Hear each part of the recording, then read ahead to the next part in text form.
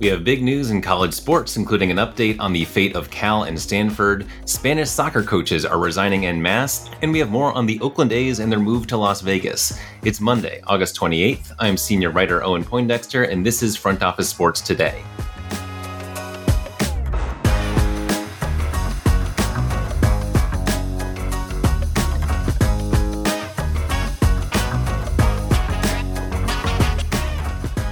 Cal and Stanford are still in talks with the ACC about joining, but they've also engaged the Big 12, according to the San Francisco Chronicle. The ACC is still Plan A for those schools, but they want a Plan B that would keep them in the Power 5.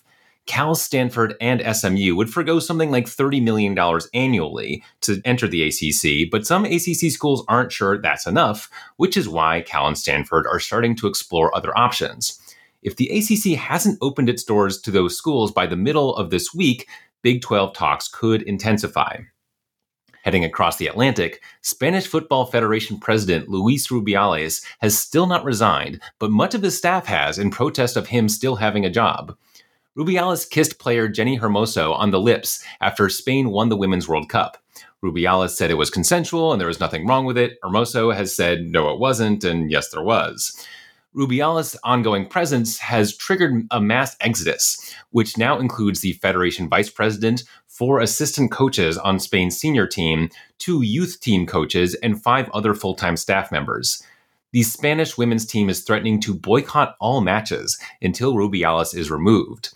FIFA has suspended Rubiales for 90 days. And the Oakland A's have submitted their relocation application to MLB's relocation committee and are now trying to figure out where they're going to play after their lease expires following the 2024 season. Given that a new stadium in Las Vegas is not likely to be ready until 2028, that leaves a 3-year gap. One option they are exploring is somehow sharing Oracle Park with the San Francisco Giants. Another could be staying at the Oakland Coliseum for another 3 years, but that would not come for free. Specifically, Oakland Mayor Sheng Tao has floated the idea of demanding that in exchange for extending the team's lease, the city would keep the name the A's for potential use by an expansion team. That might not sit well with A's president Dave Kaval, who has said that the team plans to keep the name when they move to Las Vegas. Tao has also gone as far as to say that she could demand that Oakland be awarded an expansion team when MLB expands, which they are likely to do once the A's and Rays have their stadium situation settled. Up next, I spoke to Stacey Allaster, CEO of the United States Tennis Association and US Open Tournament Director. The US Open begins today, and this tournament marks the 50th anniversary of one of those sports moments that transcends sports and has a major impact on US culture and business and history, that being Billie Jean King successfully advocating for equal pay for men and women at the US Open. As you'll hear, this is not a simple story, and what King did was fraught with risk. And obviously, we are still feeling the impacts of it in the sports world and the rest of the country today. That conversation is next. All right, very excited to be joined by Stacey Allaster, CEO of the United States Tennis Association and US Open Tournament Director. Welcome, Stacey. Thank you, Owen. On this great day, as we're getting ready to host the 600 of the world's best tennis players, it's fun to talk to you. Yeah. It's this is the event of the year for you, and it marks the 50th anniversary of Billie Jean King successfully advocating for equal pay at the U.S. Open. To the degree that you can, take us back to that moment and what King was up against at that time. Well, you think of what was going on in society in the early 70s.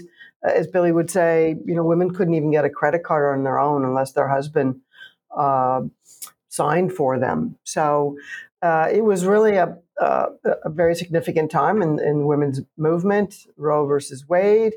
And it all really started in 1970 when the women were making sort of $2,000 and the guys were making $12,000 at a tournament. And Billie just said that wasn't right. And they formed a group called the Original Nine. And they signed a $1 contract in 1970. And they gave up all of their opportunities for sponsorship, being blackballed by establishments like the USTA. And they played in their first women's only event for $5,000. That was 1970. Fast forward to 1972, Billie won the U.S. Open. And just as she was going to media, she found out that she was earning $10,000 for winning, and Ilie Nastase was earning $25,000.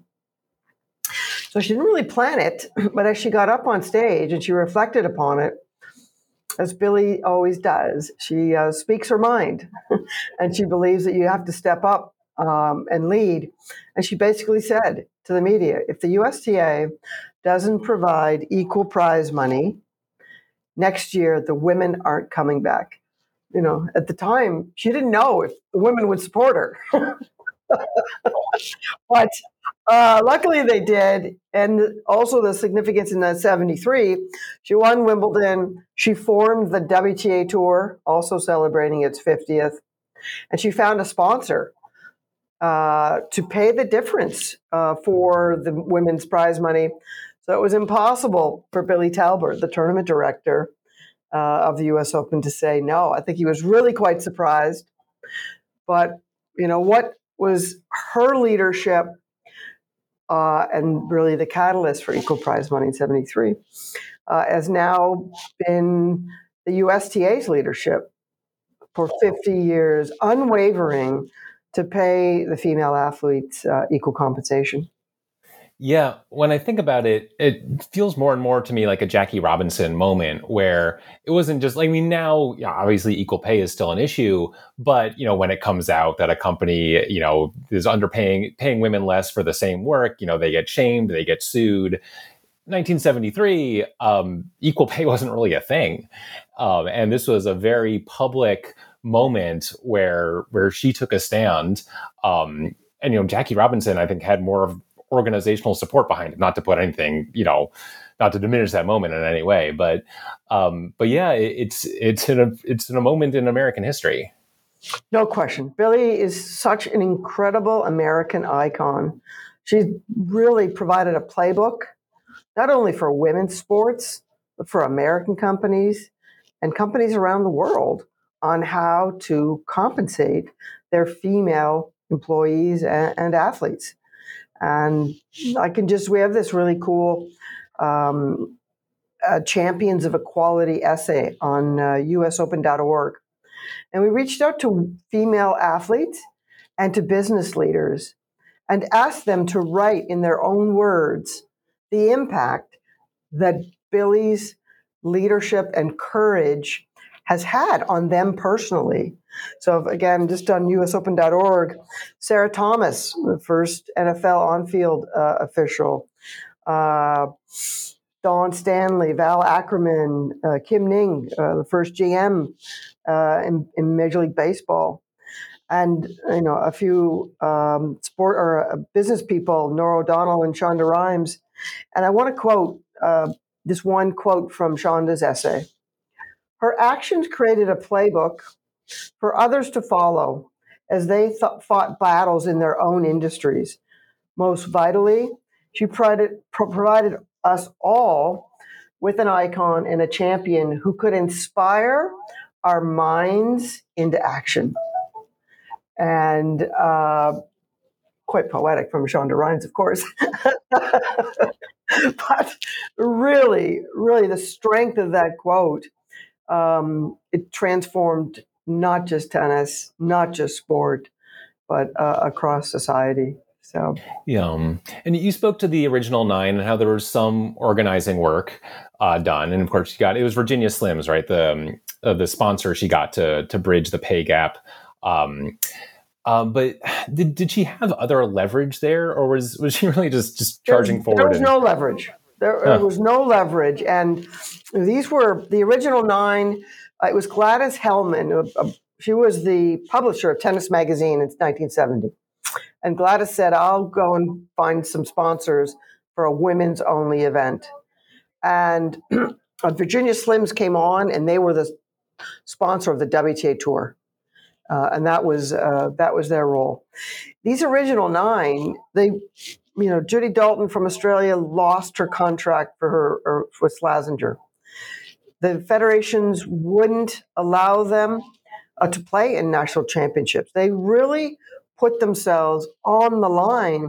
And if we fast forward 50 years later, that's what we have seen with our national women's team, with our hockey players, that they're standing up and saying we deserve more compensation. We deserve equal compensation and equal access, which is also incredibly important in this discussion. Yeah, if you could say actually a little bit more about that, just unpack what you mean by equal access. Equal access to world-class facilities to train, coaches, travel. We've here, the males team, some male teams are flying in first, and the female teams representing our country are in coach. Now, those things have been course corrected. And, these last couple of years, the National Women's Soccer League and the athlete leadership, they course corrected that. It's a shame that they had to file a lawsuit and go to court. And I think there's a telling difference between what happened in 1973, where, again, Billie found a corporation, a male ally who believed in women's sport and said they would pay the difference. And then the USTA did not ever look back for 49 years. And there have been lots of discussion, as you know, Owen. Oh, men play best of 5. Women are only playing best of 3. They don't deserve it. USTA, steadfast, always providing equal prize money. And I really also tip my hat, not just to the organization, but to the sponsors. We've had sponsors. Wilson is celebrating 45 years. Many other partners, 30 plus years. JP Morgan Chase is getting close to 40 years, I think. They also have never wavered. And they've been part of the economic equation to allow the USTA to pay equal pay. Yeah, and you mentioned those things people bring up. I think the most common one I hear is around wealth. The men's sports side of thing just makes more money, so of course there's just more money in the pool. So they're getting their slice of the pie, and naturally it's bigger. It's entirely apples and oranges, I think, because of the underinvestment issue and how there's so much underinvestment, Owen. That's just it.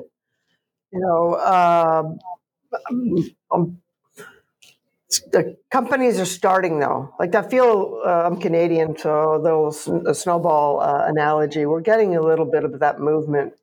Ally Financial, Canadian Tire, my homeland, they will invest equally in men's and women's sport. No longer this imbalance of sort of 95% to the men and 5% to the women. And if we just look at the economics, and if we look at who's driving consumer spend, it's in the trillions being generated by women, and who's making the decisions. And more brands, I believe, will invest more in women and in women's sport. And all of us can contribute to fandom. We can all take our kids, take our nieces and nephews ourselves, and go and watch and buy tickets to see women's sport. Or I'm old, so I'm flipping around the linear channel, and you know what? There could be PGA golf on and LPGA golf on. And I will stop and be intentional to watch LPGA. And the more we can all do, that ultimately is going to be a big part of the equation. For this 50th anniversary moment, what is the USTA and the US Open doing to celebrate this event? Well, it's a 9-month campaign to celebrate equality. We kicked it off in March. We took Billie to Washington. We are supporting a campaign for her to be the first female athlete to receive the Congressional Gold Medal. There are 11 individual male athletes that have received the Congressional Gold Medal. It's the highest honor an American citizen can receive. So we started with that campaign. We had the Billie Jean King Cup in Delray, where we had gender equality discussions. Our theme art has been done by a woman, and the theme art is spectacular and all throughout our site. Monday night will be a tribute to Billie. It will be a ceremony that no one wants to miss. It'll be on ESPN for everyone to watch.